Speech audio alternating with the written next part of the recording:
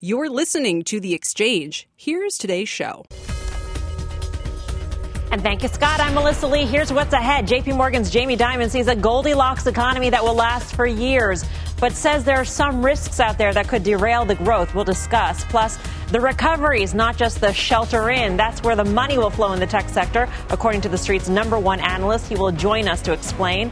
And cryptocurrency inflows are hitting an all-time high. We'll take a look at where the money is heading and if the pace can continue. But we begin, as always, with today's markets. Don Chu's got the numbers. Hey, Don. The big word today is stable, Melissa, because you are seeing just very marginal gains and losses. We've wavered between them throughout the course of the session. A seesaw, if you will, but again, not big moves. Currently, the Dow Industrial is just about flat on the day. The S&P 500, similar move, and just 0.1% declines for the NASDAQ overall as well. If you take a look at some of the cruise line stocks, they are getting a bid right now because Carnival has basically said that they've seen a 90-some% surge in bookings between last quarter and the current quarter that we just saw. And so maybe that does mean that travel is having some pent-up demand issues that it will face in the coming months. So those cruise line operators, you can see they're Carnival, Norwegian, and Royal Caribbean. Off-session highs, still, though, up about 2%.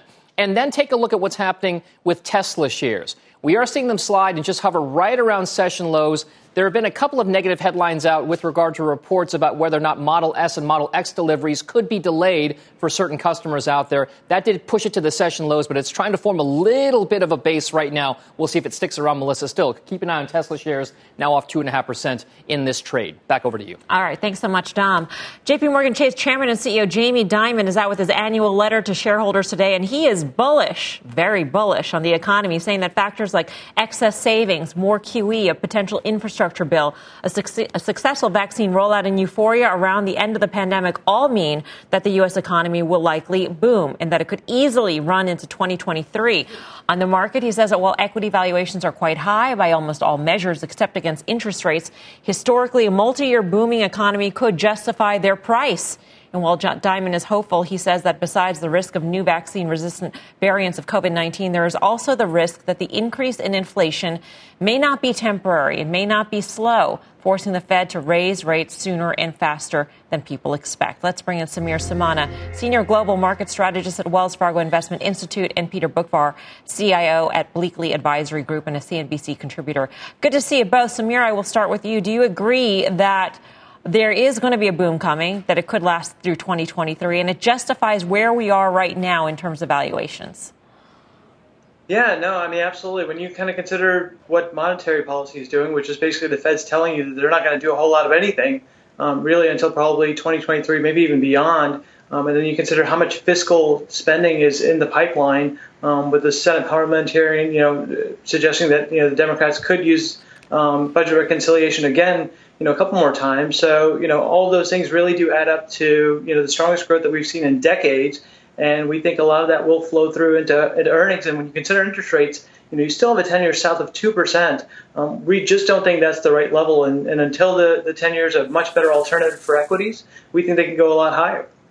Peter, I want to ask you about the notion of inflation, whether it's temporary or not. And are consumers and are corporations better equipped to deal with inflation, especially if it's temporary, even if it spikes, simply because they've got a lot of cash on the balance sheet, consumers have delevered, they've got record low debts, as Jamie Dimon also points out in his newsletter, and so they can sort of survive an inflation spike? Well, companies have been experiencing price pressures on the goods side all through the middle of last year. I think now we're reaching a point where they're deciding to start passing it on to the end consumer. We've seen already announcements from Kimberly-Clark, General Mills, and from others that the retail consumer price inflation is just beginning after we're already in the middle of a lot of goods-type inflation. So the consumer, can they handle that? Yeah, I'm sure many can handle it, but on the lower end, you get inflation of 2.5%, 3.5%, and that's absorbed in a much more difficult way. So to Jamie Dimon's last point about the possibility of inflation not being transitory and being higher than expected, that's the camp that I'm in. Yeah. Is that a risk in your view, Samir? It's possible. Can't rule it out. Again, just trying to engineer soft landings or inflation right within a particular range is always a little bit of a blunt instrument. But what we would say is that, probably a little bit higher inflation than what we experienced probably post Great Financial Crisis is probably good for companies. Is probably maybe a little bit harmful for fixed income investors, but at least for corporations, it should actually be a good thing. It may actually lead to better profitability and maybe even higher margins. Peter, I want to ask you this question. That is, if Jamie Dimon is right, as an investor, what do you buy? How do we use this information? How do we use this letter as a guide if you believe that he is right? Well, if you combine his belief that we're going to boom for a period of time, in addition to the risk of inflation, you need to be in companies that have pricing power. And not all companies have pricing power. Some do. Commodity stocks, they're going to have pricing power, of course, just embedded in that. There'll be consumer-related names that will have some pricing power. But if we're also right here on the economy and inflation, we're going to see higher interest rates, which would then negatively impact, as we've seen so far, the sensitivity to higher valued stocks to the changes in interest rates. 1 in 75 was a trigger point for expensive parts of the market that had a pullback. They've since rebounded because yields have fallen, but it's going to be a very mixed bag because there's this belief that, own stocks because it's an inflation hedge. Well, some stocks are, but there are other stocks that are not. So I think we have to be a little bit more careful in thinking what really is a true inflation hedge and what is not. Yeah, the issue, though, Peter, and I'll direct this one to Samir, is that the way you've described the portfolio, according to the world in which Jamie Dimon lives, is one that's a crowded trade at this point. It is consensus now, Samir, that higher value tech stocks are not in favor, that they won't do well in a higher interest rate environment, even if interest rates stay in the range that we've seen of late. The reflation trade is the popular trade at this point. So do you stick with that? Do you stick with what the consensus has been up to this point? So we're using a little bit of a barbell approach. So we think some of those secular trends, so think about ordering things online, think about working from home, think about consuming content online. A lot of those are going to stick around for a while. But we also think the reopening theme is for real. So we do think people will get back to traveling and concerts and those types of things. So we like a little bit of a barbell approach. What we would really try and do is avoid utilities, staples, healthcare, and real estate. And you can really look at those other sectors as the areas where you want to focus that marginal dollar. We have upgraded financials, industrials, materials, and energy, but we think tech, consumer discretionary, and communication services do have to play for the equity markets to move meaningfully higher. Just quickly, why would you avoid healthcare when so many people during the pandemic have put off care and are now returning because they've been vaccinated and things are reopening, and healthcare is relatively cheap? So we would say people should go towards higher beta sectors. Again, that's what should do well in the type of market we're headed towards. If folks instead are a little bit defensive, that may be a good place for some dividend yield, but at least for us, beta is key. All right. Thanks, guys, for your thoughts. Appreciate it. Samir Samana and Peter Bukvar. Meantime, there is a rotation underway in the tech sector, as we mentioned. Some of the hot stay-at-home stocks from 2020 cooling off this year, dropping, including a 25% drop for pandemic darling Peloton. While tech titans are seeing some big gains, including Alphabet up 27%, Facebook up 13%, both of them hitting all-time highs today. Our next guest says there is more room to run in these big tech names, and some could actually benefit even as folks head out into the real world again. For more, let's welcome in Brian Nowak, the head of U.S. Internet Strategy at Morgan Stanley. Good to see you, Brian. Thank you for joining us. Great. How you doing, Melissa? Thank you for having me. You rank them, which is handy for TV purposes. So number one is Amazon.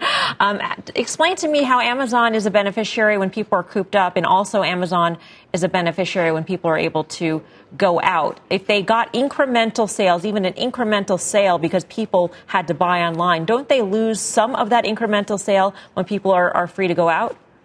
Yeah, we try to be reader friendly. No, I think on Amazon, it's a situation where the market, in our view, is overestimating the extent to which U.S. consumer expenditure on Amazon is going to decelerate as the world reopens. The way we think about this is Amazon is in many ways in the business of behavior modification, and Prime is really behavior modification 101. You added a record number of Prime subs last year, we think, and the extent to which you add more and more Prime subs to the base, the longer they stay in the base, they order across more categories, they shop across fewer incremental websites, and we think share of wallet actually grows.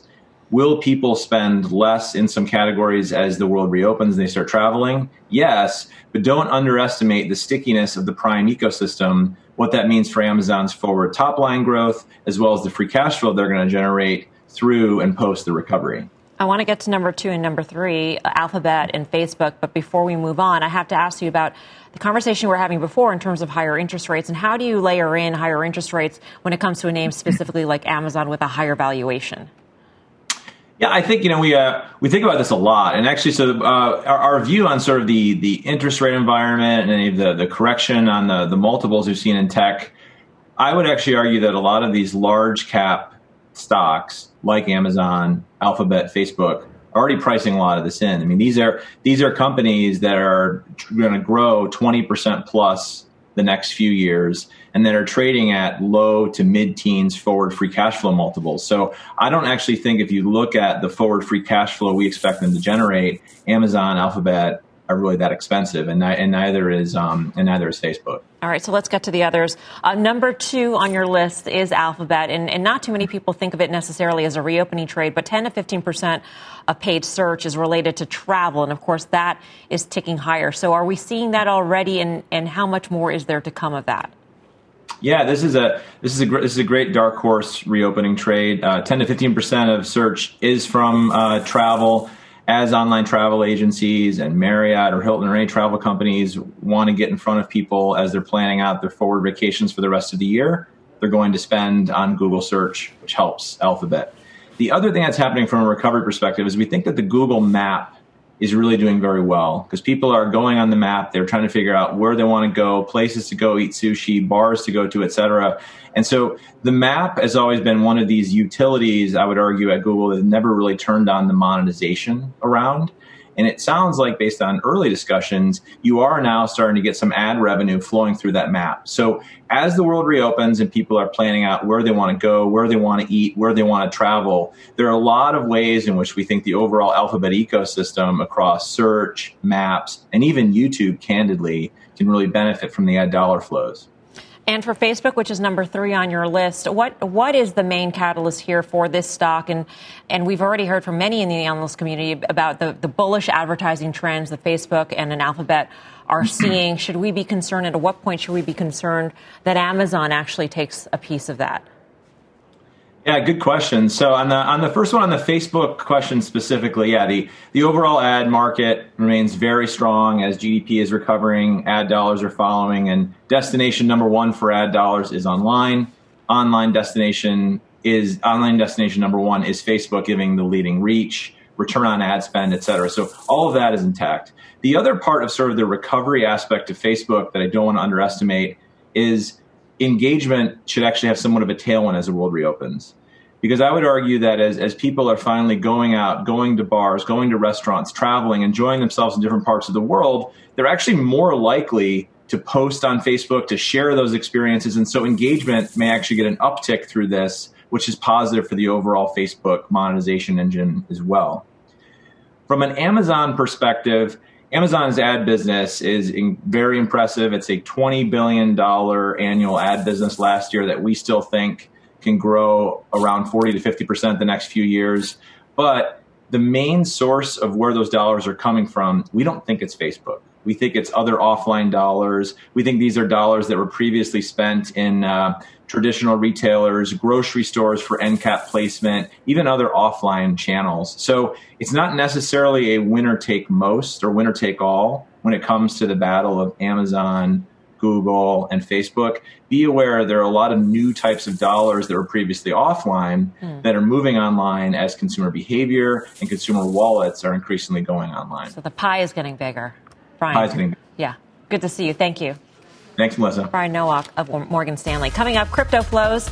They're climbing. A new report shows digital assets are getting more and more love from investors. We'll take a look at where the money is heading. The exchange is back right after this.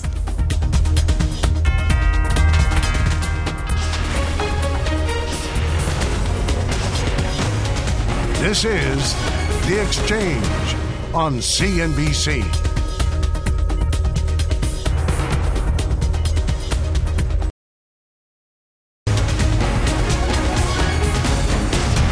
Welcome back to the exchange. Inflows into cryptocurrencies are at a record high, sending the valuation of the crypto market to more than $2 billion for the first time. CoinShares reporting $4.5 billion poured into cryptocurrencies in the first quarter. That is up 11% from the $3.9 billion reported at the end of Q4. Joining us now with a breakdown of the numbers is Meltem Demirors, Chief Strategy Officer at CoinShares. Meltem, great to see you. Hi, Melissa. It's always such a pleasure to see you. What's your sense as to where the money is coming from?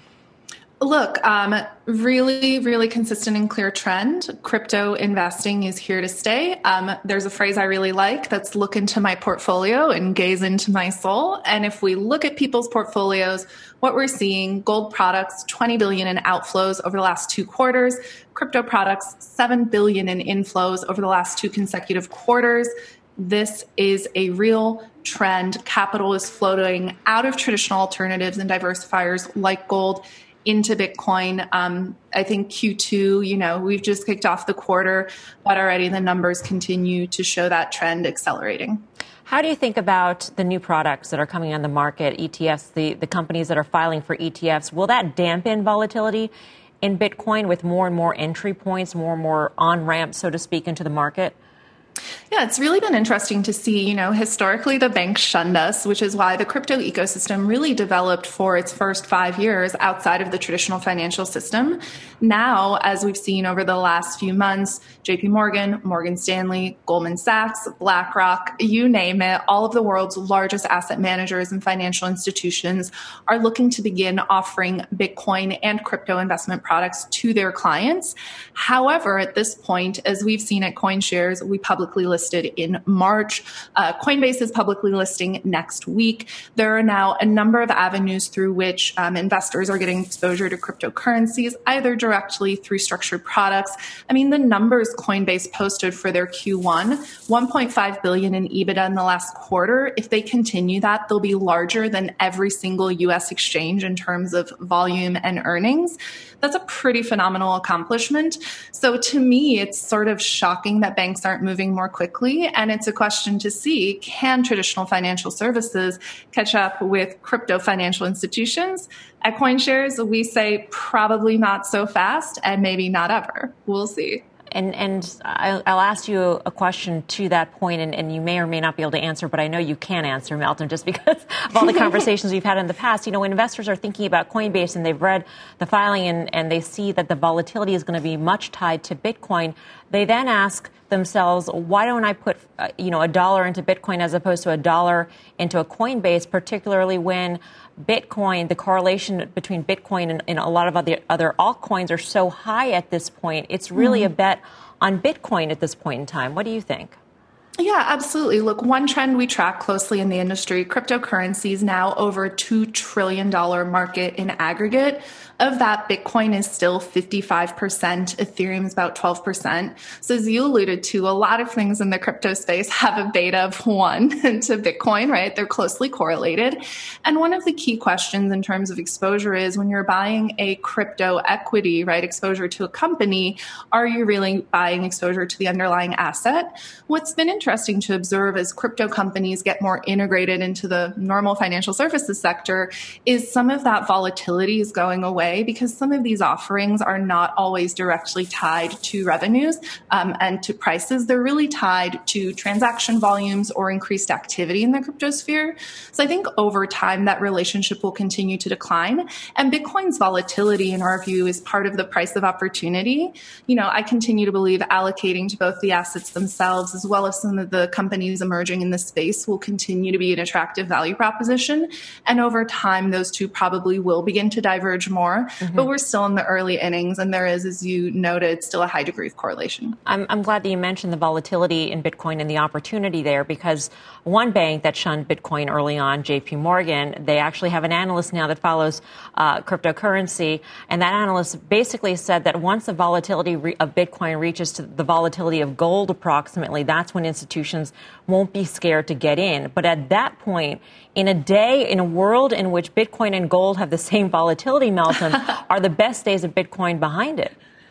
I actually think that's not the case. One of the things I think is so interesting is when people analogize Bitcoin to gold, calling it digital gold. That's been a popular and persistent narrative, but I'd really like to kill that narrative. Bitcoin is not digital gold. Gold is a shiny rock. Bitcoin is not a shiny rock. And I say that in the bluntest way possible. Bitcoin is not only an asset, but it's a building block for a new type of financial infrastructure that's global in nature, can bring a lot of liquidity and connectivity to markets. We're seeing this with the tremendous explosion of activity in the decentralized finance space. And so I think it's fundamentally different than gold. Bitcoin's potential, in my view, is much greater than gold's $9 trillion market cap. So I don't want to constrain Bitcoin to the gold narrative. They're two very different things. All right. Meltem, always great to speak with you. Thank you. You as well, Melissa. Meltem Demirors of CoinShares. Coming up, brews, burritos, and burgers. We've got the results of the latest survey on where American teens are eating and spending their money. Plus, brand loyalty for one of those is at a record high among teens. We'll tell you what it is. The Exchange will be right back.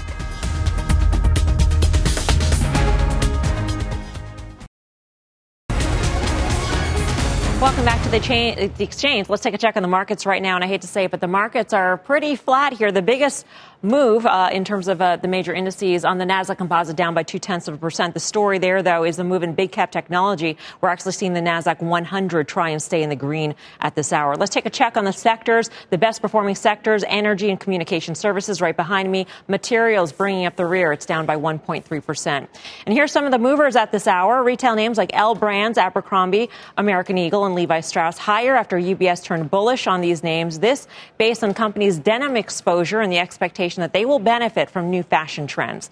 Alternative energy players giving up yesterday's gains. EV battery maker Romeo Power down about 16% right now after surging as much as 50% yesterday. And take a look at the KWEB, the China Internet ETF. That is down 4%. Pinduoduo is one of the biggest losers, down nearly 7% right now. Now let's get to Rahel Solomon for a CNBC News update. Hey, Rahel. Hi, Melissa. Hello, everyone. The district attorney in Atlanta says that she will not pursue charges against a Georgia lawmaker who was arrested during a protest against the state's new election law. Representative Park Cannon was arrested after knocking on the door of Governor Brian Kemp shortly after he signed the bill into law. Los Angeles County sheriffs say that Tiger Woods was driving more than 80 miles an hour when he went off the road and crashed his SUV 2 months ago, and that excessive speed was the primary cause of the accident. Officials say they found no evidence that Woods was driving impaired. You can get all the new details on the accident tonight on the News with Shepard Smith. Prosecutors in New York are asking a court to throw out 90 drug convictions over a police corruption case. An officer involved in those cases has been charged with perjury and accused of framing innocent people. And Saks Fifth Avenue says that it will stop selling fur. Retailer says that it will close its fur salons over the next 2 years. Saks follows Macy's, Bloomingdale's, and Nordstrom in shutting down fur sales. You are now up to date. Melissa, I'll send it back to you. Thank you, Rahel. Coming up, iPhones are getting even more popular with teens. Visa's pain could be Plaid's gain. And from the NFL to the NFT, the football great also jumping on that bandwagon. All that and much more. Today's Rapid Fire.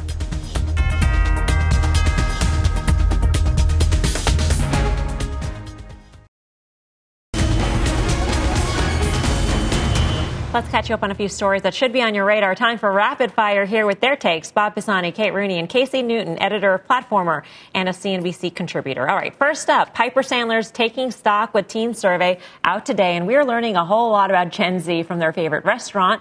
We'll have more on that later, to their favorite celebrity.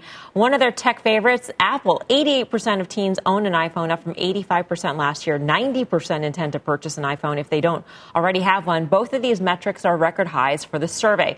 Piper Sandler's analysts believe these trends could catalyze further services growth. Shares of Apple still off double digits from its all-time high. Casey, I don't feel like this is surprising.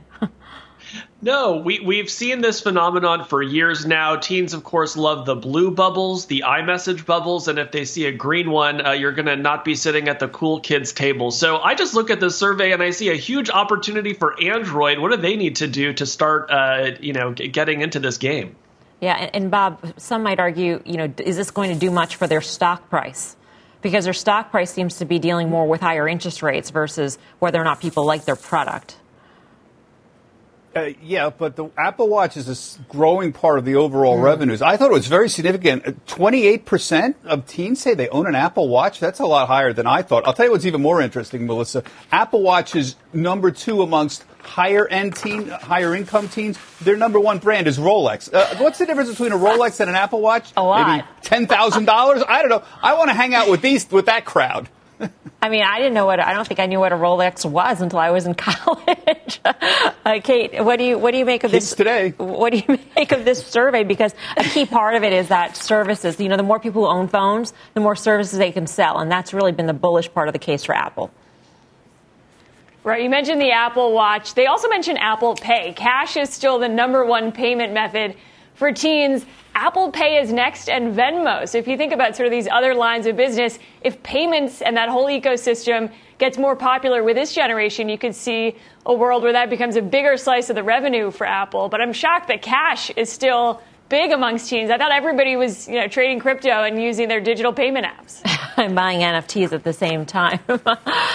Casey, when we start thinking about Apple, though, should we start thinking about other ways, Apple should innovate its business, let's say, maybe a subscription for its phone and as a way to sell services as opposed to actually selling the phone. There are a lot of analysts out there who say Apple's business model should evolve. Yeah, and we've seen them introduce a bundle of services last year. That seems like it's going okay. I think the bigger opportunity for Apple is going to be in that next generation of hardware. We've seen some reports that there may be a mixed reality headset as early as this year. If that is true, I assume the teens will be among the many people who are interested. All right, let's move on here. Plaid announcing a $425 million funding round led by Altimeter Capital. This new financing boosts Plaid's valuation to more than $13 billion. And to put that in perspective, Visa had agreed to buy Plaid for just over $5 billion early last year. Visa scrapped its takeover efforts when the DOJ sued to block that deal. Kate, the folks at Plaid must be breathing a sigh of relief given what they're valued at right now. That's the takeaway, that it was a good miss by Plaid. The DOJ got in the way. It had been almost a year since that deal had been announced. And in the meantime, you saw companies like Stripe reaching almost a $100 billion valuation. The partners that Plaid works with, whether it's Robinhood, Coinbase, Venmo's another one. These guys have grown massive amounts. Plaid is sort of the middleman there that benefits as a lot of these fintech apps become more popular.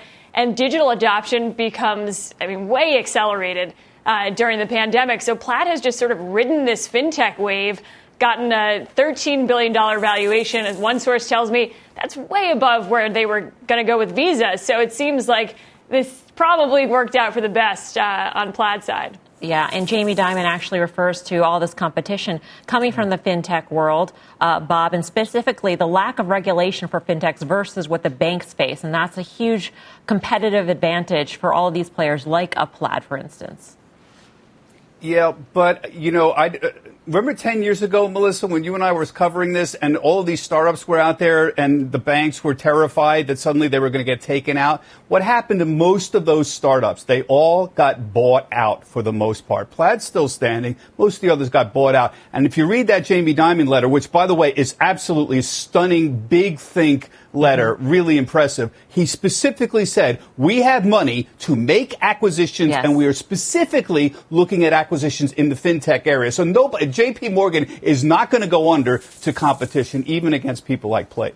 Yeah, I understand that the acquisitions may be coming, but they're still going to be the ones that are standing, and maybe ones like a Square, whose stock price has really astronomically gone up in recent years. Casey, how do you think about acquisitions and who might be ripe for an acquisition by a big bank like a JPMorgan?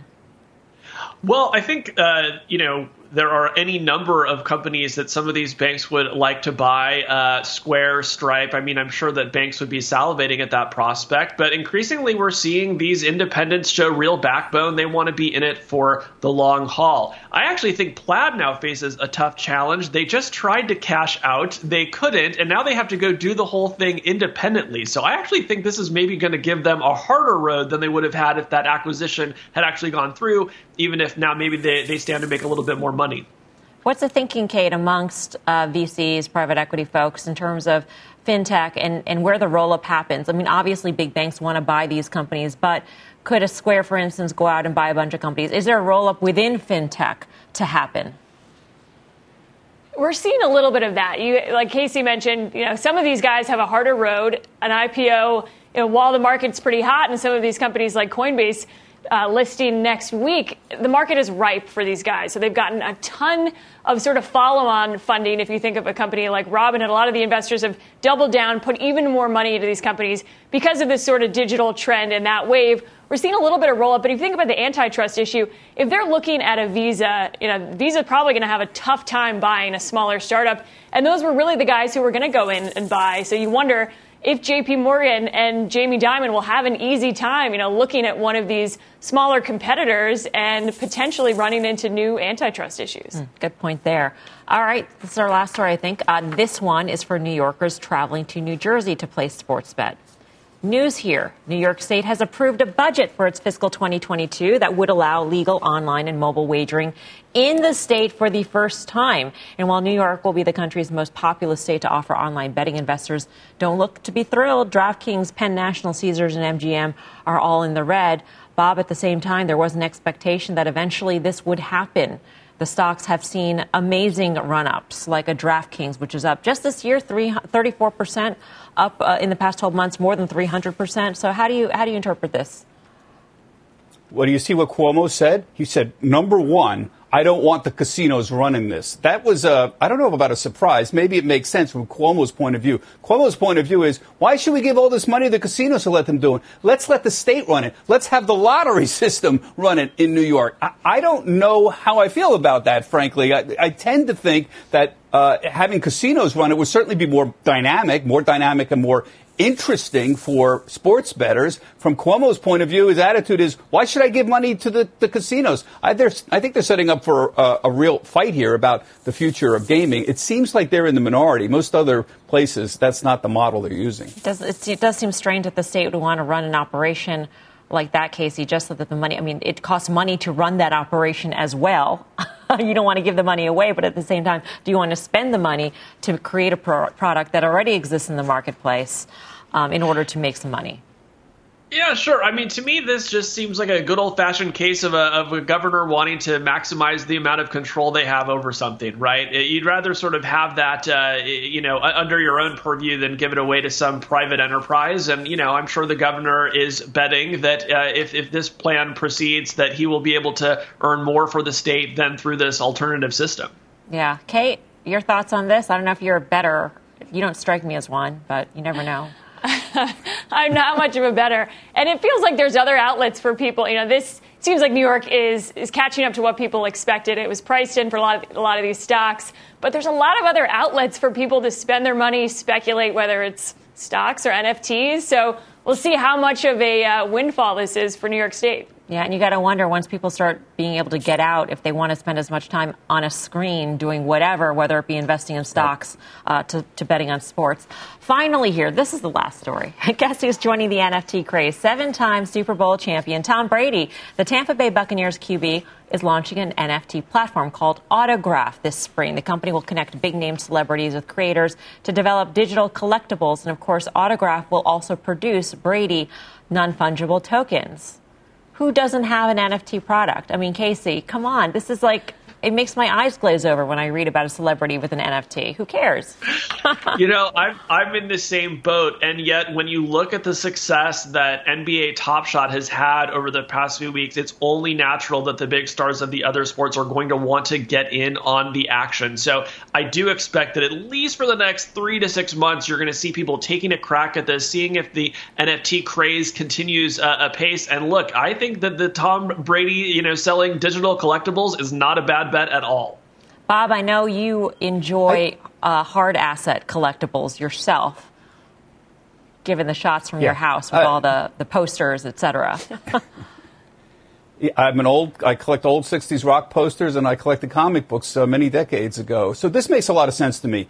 The memorabilia business in general has been centralizing for many, many years, the physical memorabilia business. There's now central depositories for comic book auctions, for sports auctions, owned by several big houses at this point. So why not centralize NFTs? It seems a little early. I would note that physical collectibles are doing really well, including baseball cards, comic books. The first Superman just sold for $3.25 million yesterday. $3.25. We might say, what idiot's going to buy a comic book for $3 million? But it's the first Superman. It's 1938. Somebody did. Mm-hmm. So physical memorabilia is doing very fine. Yeah, and Kate, I would imagine that there's a lot of salivating going on in terms of the possibilities for NFT as a market, in terms of companies that may deal with NFT trading. There's now talk that, you can use NFTs to own a slice of something. So to sort of stock marketify some of these hard asset collectibles into NFT form, that seems to be the potential next step.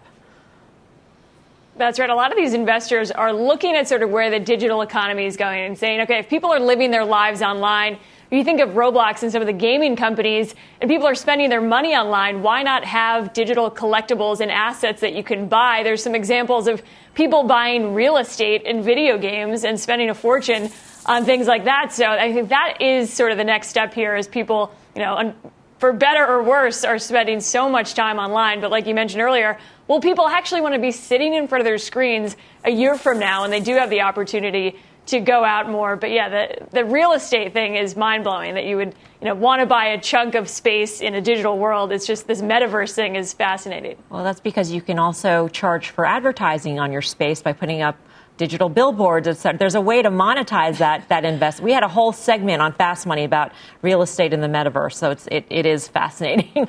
Thanks, guys, for a great conversation. Bob Pisani, Kate Rooney, and Casey Newton. All right, President Biden set to deliver remarks on his American Jobs Plan, what the message will be, and why the very definition of infrastructure is becoming a partisan issue. Plus, more from Jamie Dimon's letter, including his take on how China sees America. Is America playing catch-up to China? We'll explore that. The Exchange will be right back.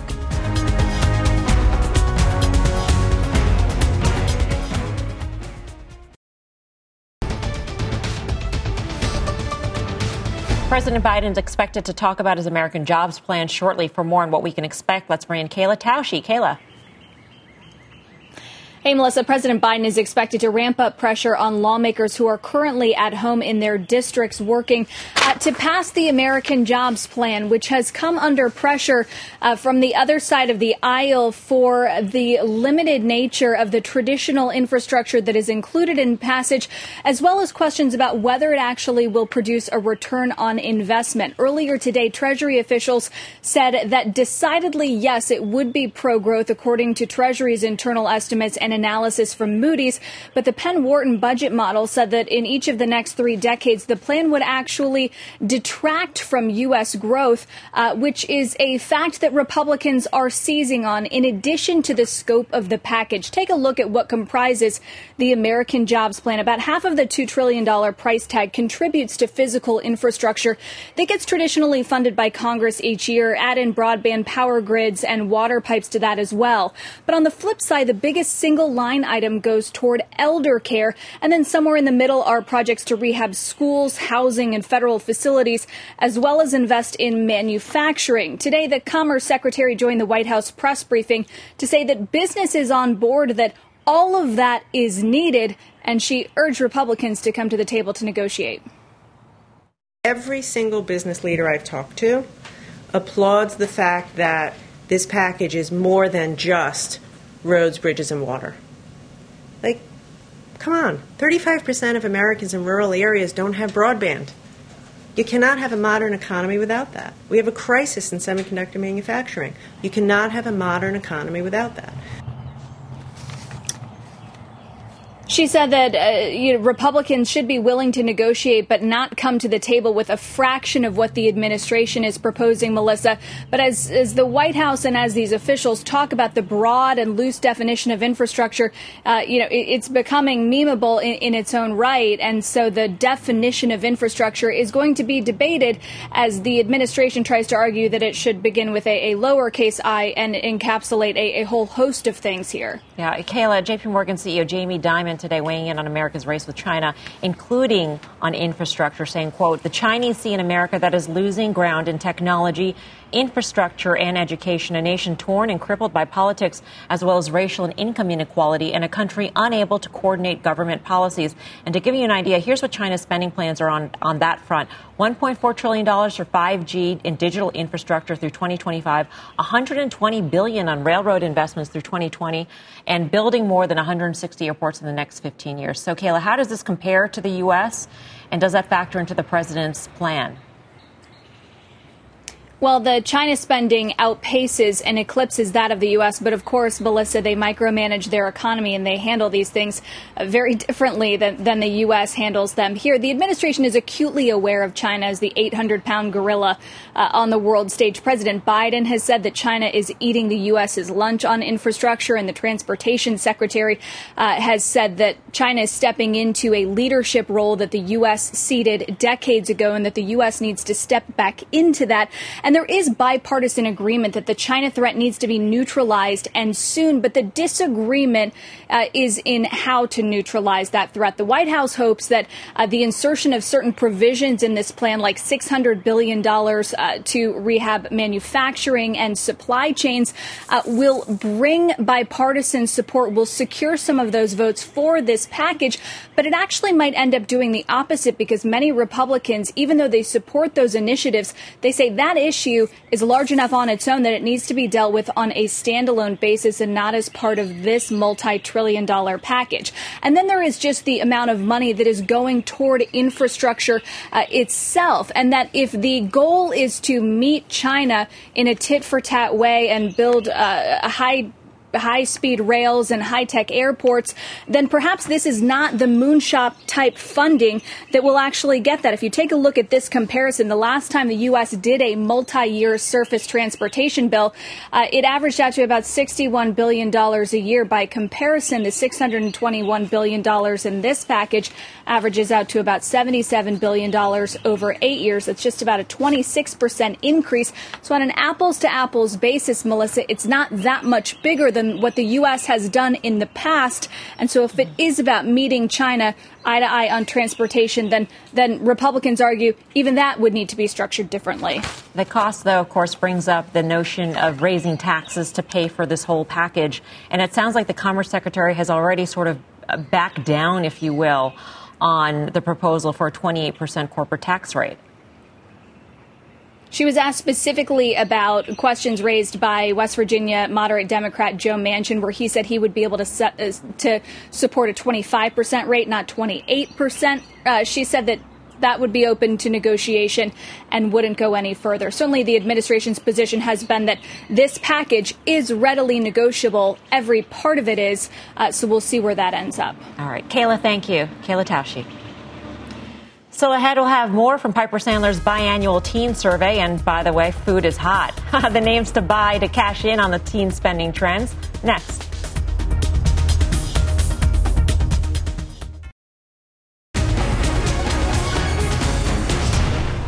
Welcome back to The Exchange. Piper Sandler out with its biannual teen survey. And one area where teens spend big is food.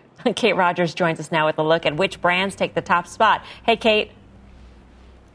Hey, Melissa. Well, we all know teens love their food. Piper Sandler is out today with its latest Taking Stock with Teens spring report, surveying 7,000 teens nationwide with an average age of 16.1 years old. No surprise here, food is teens' number one priority overall for the wallet at 23% of wallet share. For males, it's the top priority. For females, it's number two, behind only clothing and accessories. The top brands for both upper income and average income teens are Chick-fil-A, Starbucks, and Chipotle. The survey says that Chipotle is holding steady with brand scores and gaining a lot of traction with average income teens. That could be thanks in part to its marketing awareness campaigns on places like TikTok, its merchandise lines, and more. Starbucks is the most preferred coffee company, but its mind share is muted from prior highs. Piper Sandler says its brand equity is relevant social currency among Gen Z. McDonald's is still in the top 5 brands for both upper and average income teens, but its mind share also also dipped. This could shift, though, as the company has leaned into digital engagement and, of course, has those celebrity partnerships with Travis Scott and J Balvin. Overall, teens overwhelmingly prefer limited service brands to full service brands that offer social experience but also have that affordability factor. Teens are also a part of the reopening trade. 69% of them plan to take the vaccine. That's up from 64% in the fall. 81%, Melissa, say they plan to dine in. That's up from 77% in the fall. Piper Sandler projects that restaurant spending is going to rebound as both mobility and spending patterns return to normal. Back over to you. Kate, you know what's interesting is Chick-fil-A is a top spot, and a lot of these brands spend a lot of money marketing to these teens, but Chick-fil-A does not. So how did that all happen?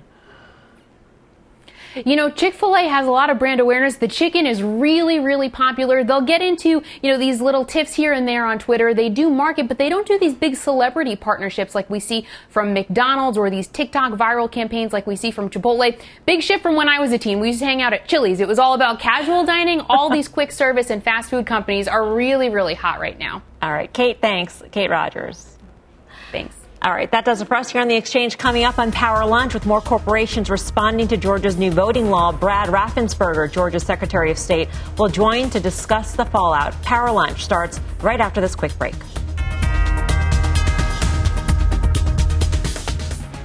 You've been listening to The Exchange. Make sure you're subscribed to get each episode every day, same time, same place.